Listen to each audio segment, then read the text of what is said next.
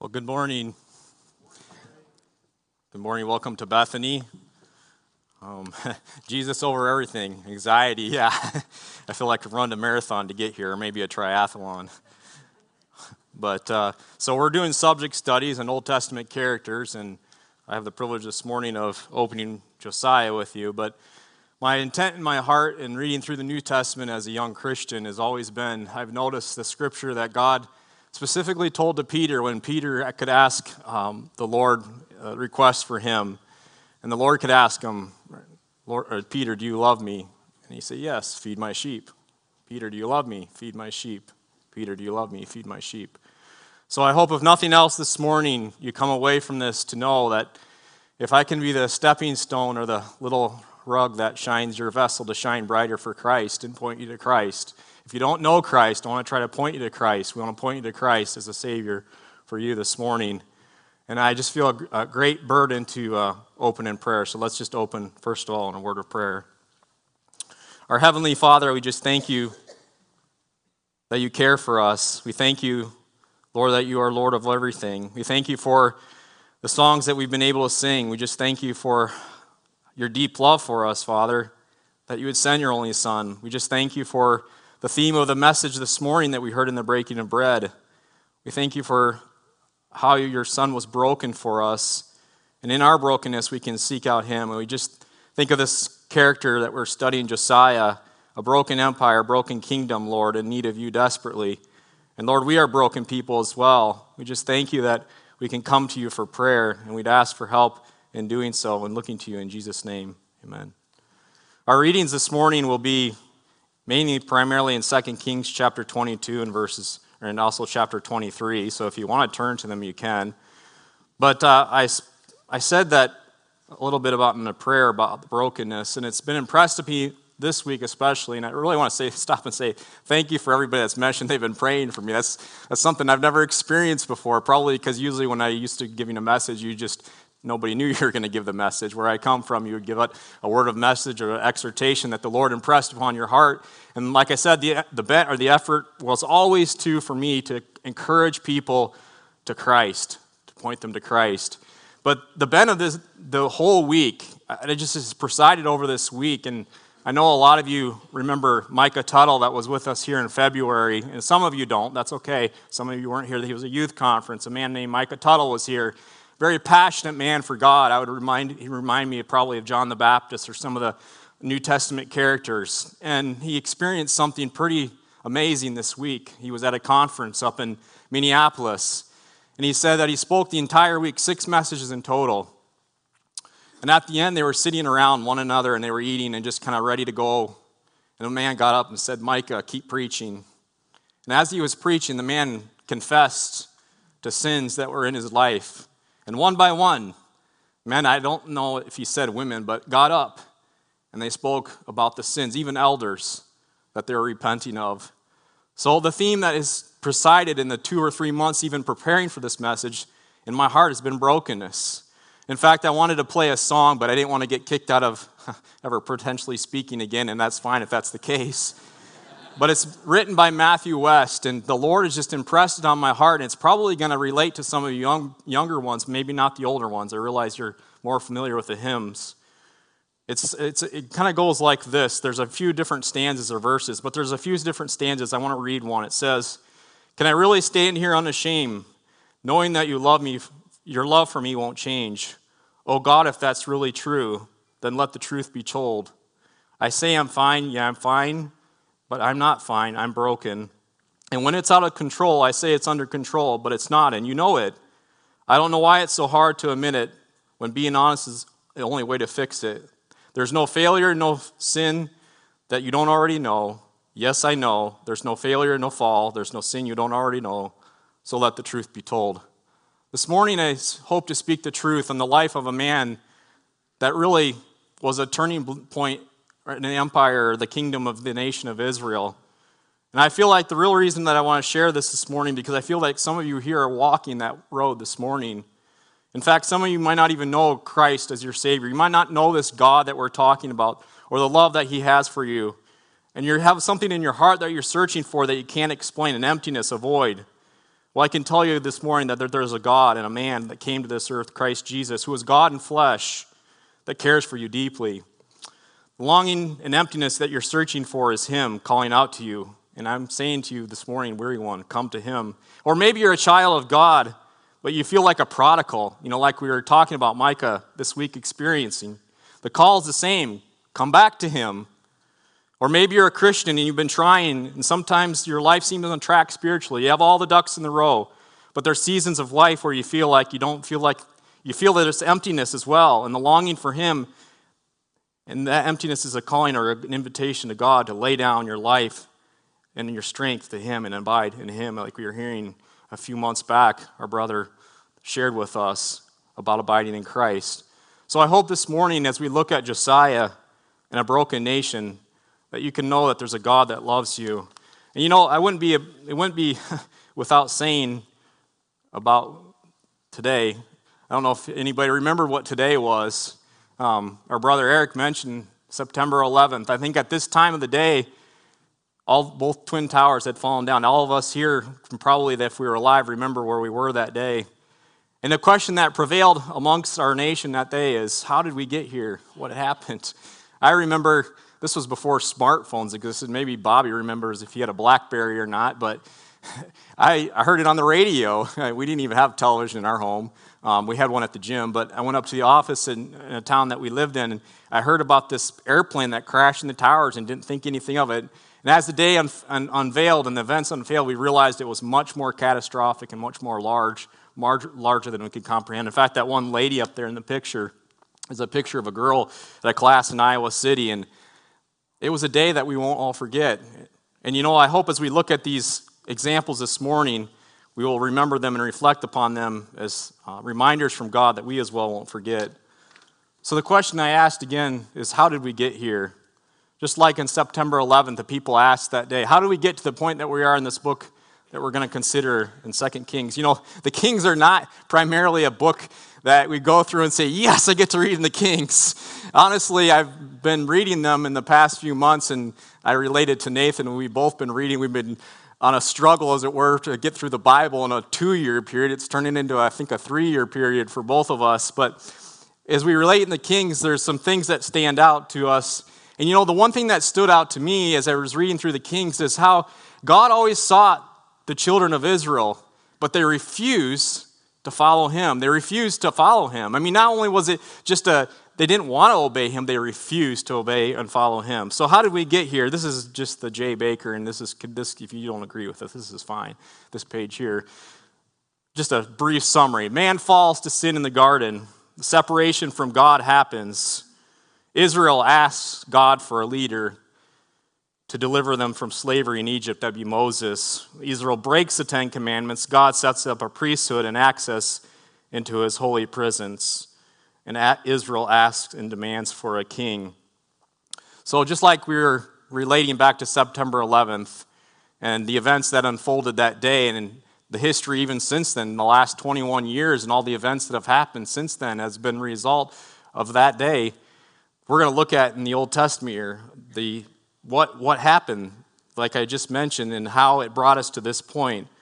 So if you would turn, well, actually not turning yet, but God's original plan was that there would be one Lord and King of all.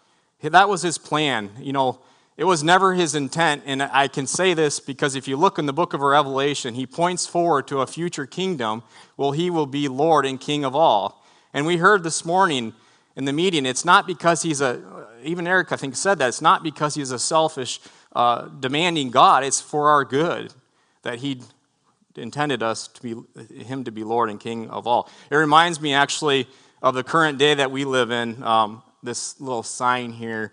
We were actually traveling this summer up to Door County, Wisconsin, and I kept seeing this political sign, and I'm not going to say what party it was affiliated with, and it said, vote for, you can fill in the blank, for they vote for us.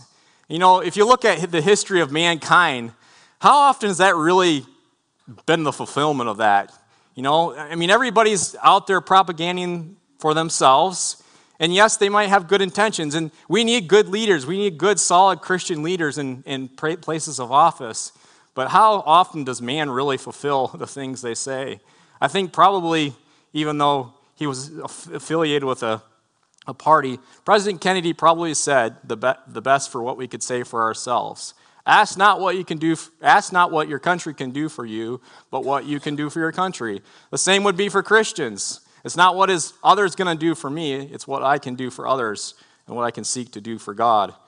And so I just thought that was funny. I was even thinking, what would it have been like in David's day or Saul's day and the political campaigns that they were in? Well, we kind of have actually a synopsis of that in the Bible. We read about how Saul was beautiful, or that he was handsome, that he was tall, and this is what appealed to them. And I just helped think in my mind that I said, well, Saul for king, he's head and shoulders above everyone else. And by the way, he even looks the part. Well, I was going to pick on David, but I just decided not to because David was a man after God's own heart. But you could say that maybe something like this. We can trust David even with our own wives, right? Okay, there's the failure of mankind. We can't, right? Because we're broken individuals, just like Caleb said this morning in the breaking of bread meeting. And it's just gone along beautifully, actually, with the thoughts that I have. We are broken people, and we desperately need God. We need him more than anything. And that's the beauty of the breaking of bread meeting. I really love the breaking of bread meeting, the worship meeting, and that's the background that I come from. Is that it actually centers our focus and attention on Christ. You get to hear others, that what they're enjoying in their lives and their passions for Christ, and they bring it before you and me, and we can share in that. And it's just a beautiful thing. That was not God's original plan, to have a kingdom like that would unfold. And because of that, we're going to see the downfall of mankind. I think even Brian McGee mentioned 3 months ago, he related to King Jehoram, I think it was. He's not here this morning, so I can't pick on him for that. But he read a king in Breaking Bread's meeting, and he mentioned how this king was such an evil king that the children of Israel did not wish to remember him. And you have a little chart here that depicts the kings in the kingdom. So we have, Randy gave us a brief outlay when he was talking about Balaam, but we have the two kingdoms. We have the kingdom of Judah, which the kingdom of Judah and the kingdom of Israel. So the tribe of Benjamin was also a part of the kingdom of Judah. The two kingdoms divided off because you had the 10 tribes of Israel that did not want to go along with the ways of God. And that's why you have the result of two different kingdoms. First we had Saul, and then David, and then Solomon. And then after that we had the two kingdoms that resulted as a result of it. And then we read in the Bible that the Lord Jesus will eventually come of the tribe of Judah, and we see that in his seed. But here we have the different kingdoms, and as you can see here, there was not one good king amongst these kingdoms here in the northern tribes. Like I said, over here is the land of Israel, and the northern tribes were up here, and Judah was down here. And actually, there's a genealogy on the right over here. We have the tribe of Judah and the tribe of the kingdom of the northern kingdom. So we see the two kingdoms there. And J.C. Greenhue writes about the kings, and I think it's probably a good description, and maybe it's a little brutal, but if you do a little bit of study and research on the internet, you kind of find the same comparisons. It says 4/5 of them were equally deficient in brains and morals, a combination of wickedness and folly, with nothing of the king about them but the name. I think that's pretty true today. Actually, we were reading this morning, my wife was looking at, with the recent passing of the queen, now how the queen's inheritance is going to be passed apart, and it's, I think, going to give to Princess Kate, and how the other I can't even remember, it's Harry's wife, is kind of at enmity with Kate, I guess it is. And what is it over? It's over money, $110 million worth of jewels, perhaps. But she was asking me what the word enmity means, and that's really what it was a result of these kingdoms, but also what he's saying here. So there's nothing about the king about them but their name. But here and there you come up with a man in the midst of these people, like royal puppets.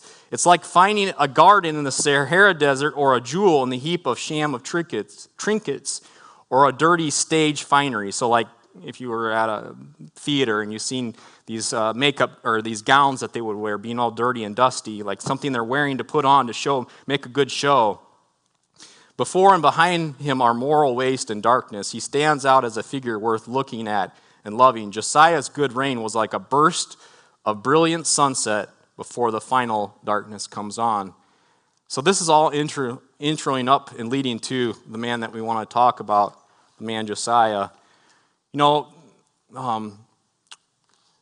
Originally, like I had mentioned, this was the kingdoms, or having a king was not the desire of God's heart. If we went back and looked at when the children of Israel asked for a king and asked for Saul, he, how do you say, begrudgingly gave them the request.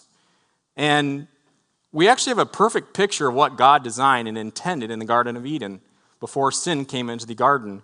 God came every day, or not every day, we don't know how many days, but he came daily, or came as often as he did. And what did he do? He was in Adam and Eve's presence. And that's what God desired. And that's what God desires today. And that's what we can have with a personal relationship with Jesus Christ. If we know Jesus Christ as our Savior, we can enjoy a small picture of that. And I am looking forward to a day when that's going to be physical. When that's the stumbling and stambling that I'm even doing right now, that's all going to be put away. I'm going to see him, and he's going to be there. And that's what God desires for each one of us. But we would see that the depravity of the human heart after the fall in the garden would eventually lead to the need for people like Moses and Abraham that would be leaders that would lead the children of Israel, and then even kings and priests. And there were good kings and there were good priests, Samuel being one of them. But the children of Israel wanted a king, and they pleaded for a king, even though God said he would be the one that would be their king and lead and guide them. So moving on here. Who was Josiah? Josiah, the meaning of his name means God supports and heals, or healed of the Lord. He was born in 640 BC, and actually, that was in the other slide. Go back. You can see here the years in which the kings reigned, and Josiah is right here. He was born in 640 BC and died in 608 BC. And we can actually see the kingdoms that I'm probably going to forget to mention afterwards, and how short they were. His 31 years lasted more than the last 4 kings to the fall of the Babylonian captivity. Josiah was born in 640 BC. He was the 16th king of Judah. So there was 20 kings total, if I have that right, and I think there was 19 on the northern tribe side. He was the son of wicked King Ammon. Wicked King Ammon was assassinated only after 2 years of being king. He was parentless at 8 years old, or fatherless at 8 years old. He was a grandchild of King Manasseh. Now, King Manasseh was a wicked king. King Manasseh reigned for quite a long time, and actually I don't even remember, so let's go back here. King Manasseh reigned for 55 years. But you'll notice there, they have him in green. King Manasseh repented at the end of his life, and I'm going to read the notes that I've written down here about Manasseh, just to give you an idea. Okay, so Josiah is 8 years old when he comes into the kingdom. I know we've all heard this in Sunday school, or maybe you haven't, but you've probably heard this in Sunday school. He comes into being king at 8 years old. I wanted you to get a picture of what the land around him looked like when he became king. Okay, so I'm going to read to you what I wrote down here about his grandfather, because his grandfather reigned for 55 years, his father 2 years, so really when he was becoming king, that was really all relevant and happening at the same time. Manasseh was 12 years old when he became king. This is his grandfather. He reigned in Jerusalem for 55 years. He did evil in the eyes of the Lord, following the detestable practices of the nations the Lord had driven out before the Israelites. He rebuilt the high places his father Hezekiah had destroyed. He also erected altars to Baal and made Asherah poles, and we'll get to that later. As Ahab, king of Israel, had done before, he bowed down to all the starry hosts and worshipped them. He built altars in the temple of the Lord, of which the Lord had said, "In Jerusalem I will put my name." In the courts of the temple of the Lord, he built altars to all the starry hosts. Now, listen to this. Listen to this. We're talking about the children of Israel, okay? Not just the Aztecs or the Amazon Indians in South America. These are God's people. Listen to this. He sacrificed his own son in the fire. Talk about a nation off course. How do you go from worshiping a God that leads you out of the land of Egypt and does all these...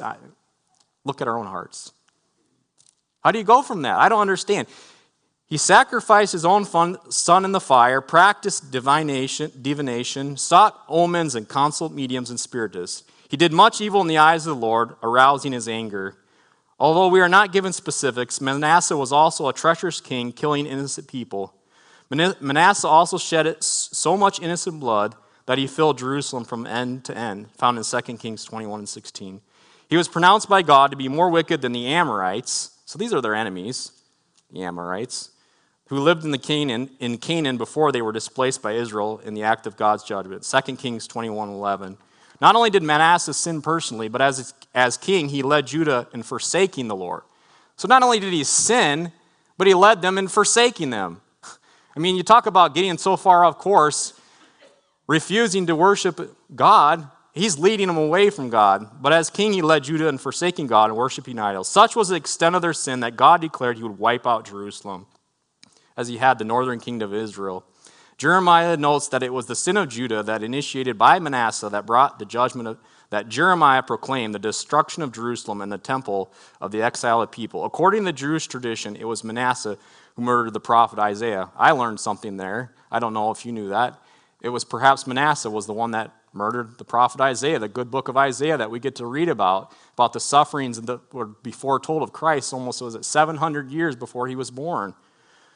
And it goes on to say that Manasseh was also, God reached out to Manasseh and the people, presumably through prophets. And actually on the last chart I showed you, it shows you the prophets that spoke to these kings here. Right there you have the prophets aligned with the kings and who tried to speak to the kings. And so we have prophets that come to these kings and warn them.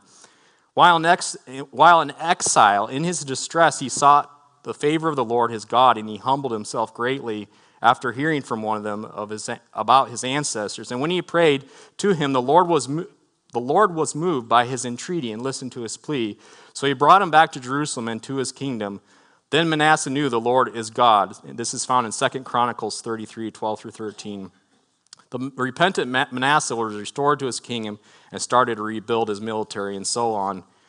So I was trying to give you a context. I don't want to read a lot more because it's getting a little lengthy. But this is just a little bit of an idea of the kingdom that Josiah was growing up of, or what he was left with after the death of his grandfather Manasseh.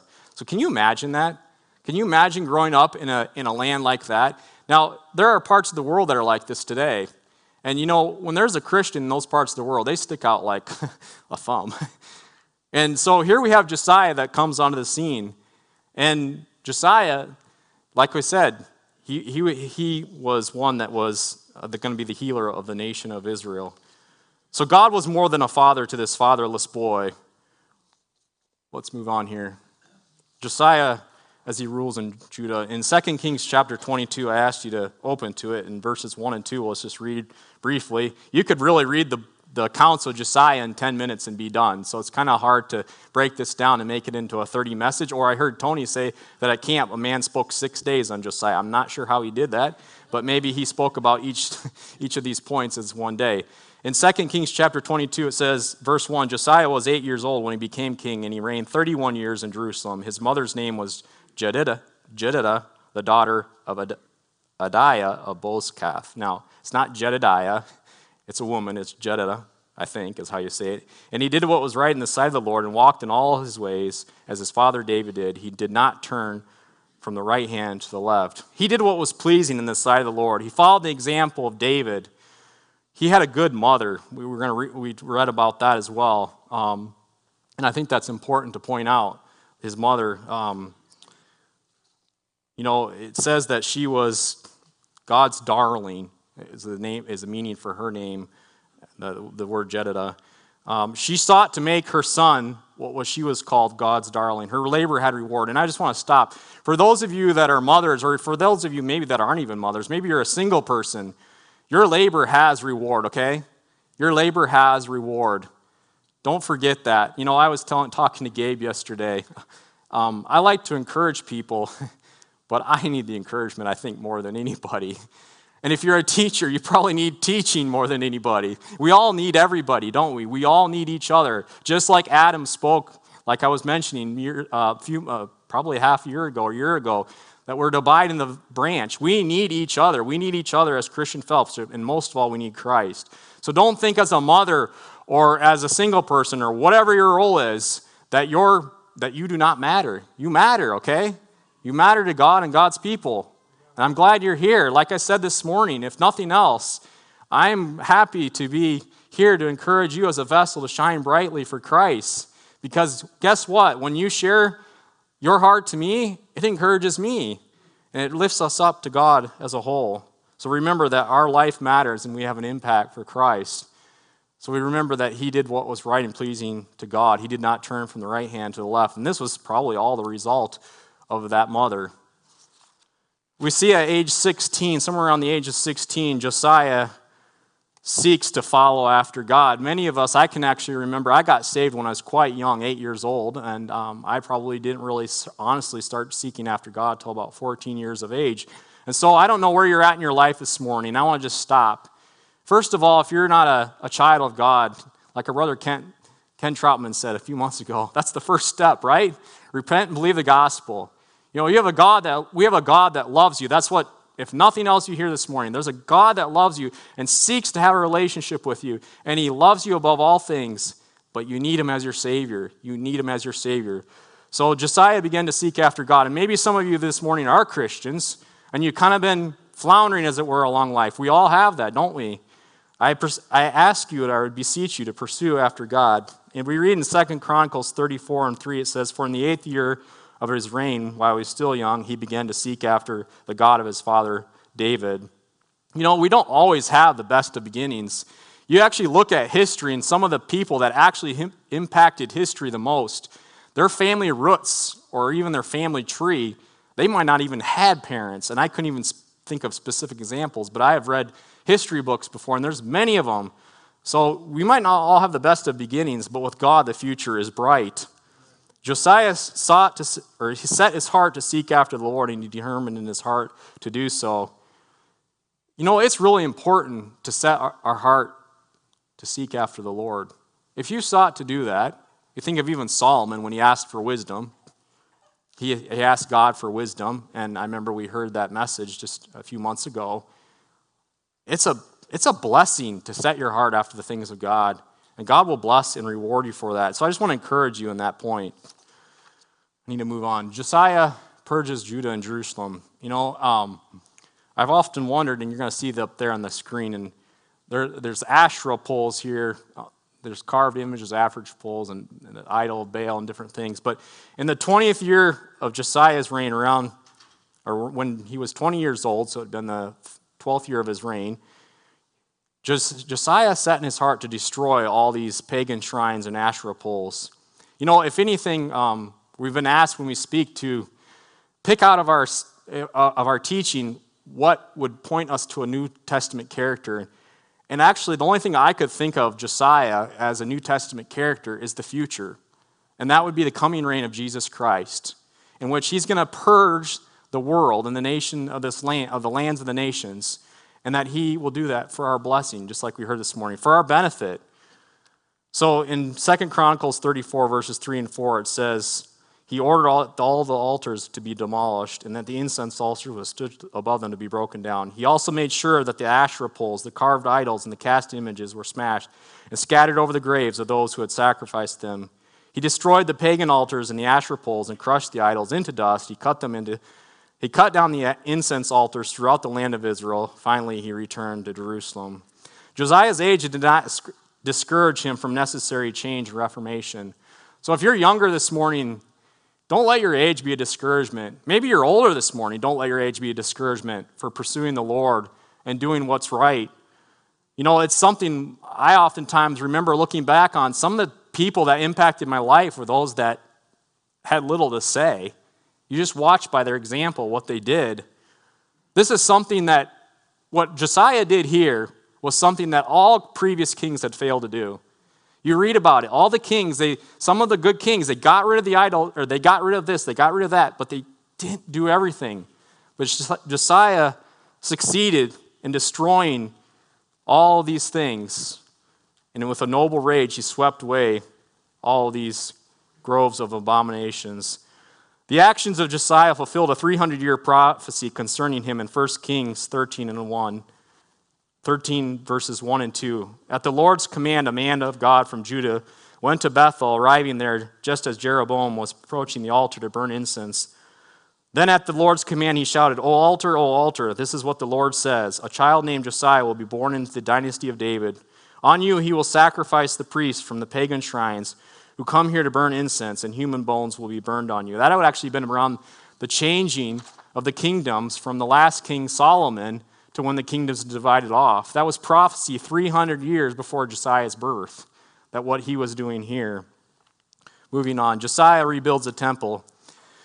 Josiah begins to rebuild the temple when he's 26. He realized that when he destroyed these idols, he's got to replace them with something. And the good thing is he realized he's got to replace them with God. And so thus the construction of the temple begins. And while they were destroying the idols and the different pagan shrines, he discovers something that strangely has a profound effect on him.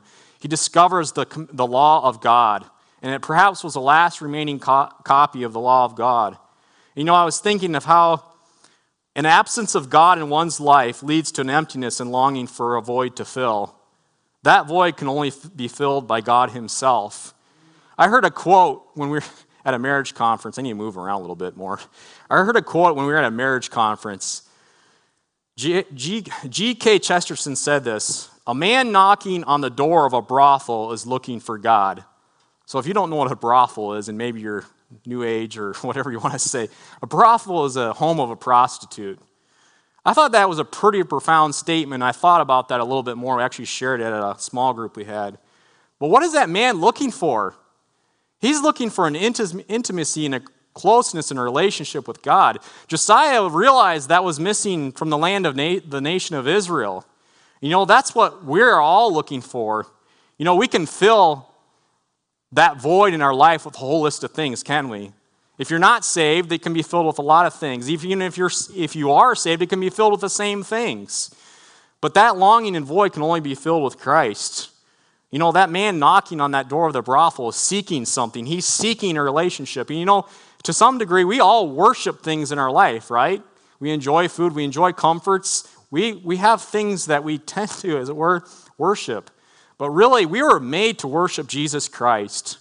Because it's not because he's selfish. It's not because he's self-centered. It's because he was the ultimate servant. He was the ultimate example that laid down his life that we heard this morning and was willing to show that and does a much better job than I can and than any of us can. But our goal is to point each other to Christ and a need that we have on our daily walk. So, anyways, moving on. Josiah orders a special Passover. Josiah in 2 Chronicles 35, 1 through 19, gives you the events that happen here. He orders that the Ark of the Covenant to be put back in the holiest of holies. That was actually, from what I could find, and maybe I'm wrong, and I'm glad to be corrected, was the last known whereabouts of the Ark of the Covenant at this special Passover. It was actually recorded in notes and in history that it was probably the greatest Passover or the greatest remembrance that happened since the prophet Samuel. And it says that he donated or he gave 30,000 sheep and goats and 3,000 cattle, and his officials or the people that worked for him also contributed as well, 7,600 lambs and 800 cattle. Like I said, this was said to be the greatest Passover since the days of the prophet Samuel. And actually, I think it was George a few months back that laid out the temple for us and what all the parts of the temple meant. So it was a great day of remembrance amongst the children of Israel. Now, as we're getting close to the end here, Josiah's reign comes to an end. In 2 Chronicles 35, 20 through 27, we can find the end of the reign of Josiah, and also in 2 Kings chapter 23. He was warned by God through a king from Egypt. They called him a king. I double-checked that because we usually call them pharaohs. But at this point, they're presuming they call them the kings in the Bible. King Necho was warned by God, or told by God to tell Josiah that, hey, God said, let me through this land. Necho desired to peacefully pass through the land, and Josiah thought, well, he's going to take it upon himself that, nope, he didn't want to let these people through the land. So he disguises himself, not as a king, and he goes into battle, and this arrow strikes him, and he dies. He reigns as king, and I guess that's, if I stop for a second, that reminds us that no one can go against God's will. It's kind of like a simple illustration with a child. When we disobey, we're sinning against God, right? But also, if there's a cliff nearby and your parents tell you, don't get near that cliff, because what's going to happen? You're going to fall and you die, right? So God gave Josiah a warning, and he was a good and great king, and I'm not trying to throw away his whole story by this, but Josiah ultimately didn't listen, and he dies. So it's a natural consequence that happens in life. And sometimes death happens to great people we don't have no explanation for. I've had that happen the last couple months. People that I knew as missionaries, young, wives in another country, they're in another country, they die, and they can't even get back home to their own husband's funeral. You just don't understand things like that. But he reigned for 31 years, and he was 39 when he died. Josiah was beloved by his people, as indicated by their large funeral and mourning held for him. He would be the last good and godly king that would reign in the people of Israel. The fact that Josiah was beloved by his people is indicated by their deep and long continued mourning after his death. In fact, I wrote down here, it says, much can be learned from Josiah's life that is positive. First, Josiah shows the influence a person can have from a very young age. Even children have enormous potential to live for God. Even children. Don't forget that, young child, if you're here, or teenager, or even older one, like I said. Second, Josiah is a life lived fully committed and obedient to God and was blessed for it. Third, Josiah properly responded to God's word. By the time he was king, the scriptures had been long neglected, and Josiah's heart was smitten by the failure of his people to honor God's word. Josiah had scripture read to the people and made a commitment to live by it. 2 Kings chapter 22 and 19 says, because your heart was responsive and you humbled yourself before the Lord when you heard it, what I have spoken, I have also heard you, declares the Lord. So I'd like to end with this. Where do we go from here? And for this, I want to end in reading scripture. Please turn with me to Psalms chapter 19. You've sat here the whole time listening, and I think the best thing anybody can do is read scripture. This was a chapter we read recently as a family, and I say that as it's a struggle to read together as a family, so if you struggle, we're all there with you. But in reading this chapter, I would just like to set your focus on Christ, because that's what this chapter is about. Psalms chapter 19. The heavens declare the glory of God, and the firmament shows his handiwork. Day unto day under speech, and night unto night reveals knowledge. There is no speech nor language where their voice is not heard. Their line has gone out through all the earth, and their words to the end of the world. In them he has set a tabernacle for the sun, which is like a bridegroom coming out of his chamber, and rejoices like a strong man to run its race. Its rising is from one end of the heaven, and its circuit to the other end. And there is nothing hidden from its heat. The law of the Lord is perfect, converting the soul. The testimony of the Lord is sure, making wise the simple. The statutes of the Lord are right, rejoicing the heart. The commandment of the Lord is pure, enlightening the eyes. The fear of the Lord is clean, enduring forever. The judgments of the Lord are true and righteous altogether. More to be desired are they than gold, yea, than much fine gold, sweeter also than honey and the honeycomb. Moreover, by them your servant is warned, and in keeping them there is great reward. Who can understand his errors? Cleanse me from secret faults. Keep back your servant also from presumptuous sins. Let them not have dominion over me. Then I shall be blameless, and I shall be innocent of great transgression. I love this verse. Let the words of my mouth and the meditation of my heart be acceptable in your sight, O Lord, my strength and my Redeemer. So where do we go from here? We're Christ's bride. We're Christ's bride. You know, I love going to weddings because it's kind of a picture of what we're going to enjoy someday. Did you hear me? We are Christ's bride. You know, I don't understand this. Why isn't Christ the bride? Because what's the focus at the wedding? It's not the groom standing up here waiting for the bride. It's the bride. That's the picture of our Lord Jesus, the humble servant. He wants to share what is rightly his with us. We are Christ's bride. We're going to be, I don't know how this is, but it's only by Jesus Christ. We will be able to worship the Lamb found worthy and behold the power of the Lion of the tribe of Judah. So we're going to see both the lion and the lamb. Revelation chapter 5 is a beautiful picture. When the scene of heaven is, there is none found worthy to open the book, and in comes, after everyone's, as it were, in tears, because you see the scene of heaven, it says they're in tears, and here comes the lamb that's found worthy. But not only is he lamb, he's the Lion of the tribe of Judah.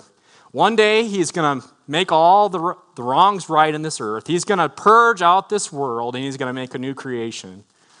And we get to be a part of that. Through eternity. This is going to be forever. And I want to just stop for a second. If you don't know Christ as your Savior, not only is there going to be suffering forever in eternity, but the most awful thing about eternity, to be in hell, is to be separated with no hope from God. Can you imagine that? Separated forever. No hope. Yes, there's suffering, there's flames, there's fire. But for those of you, and if you're not saved this morning, talk to one of the elders like they plead with you.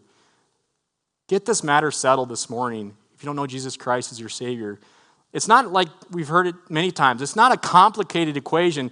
God is not willing that any should perish, but that all should come to repentance through him and understand that salvation is for them and for you this morning.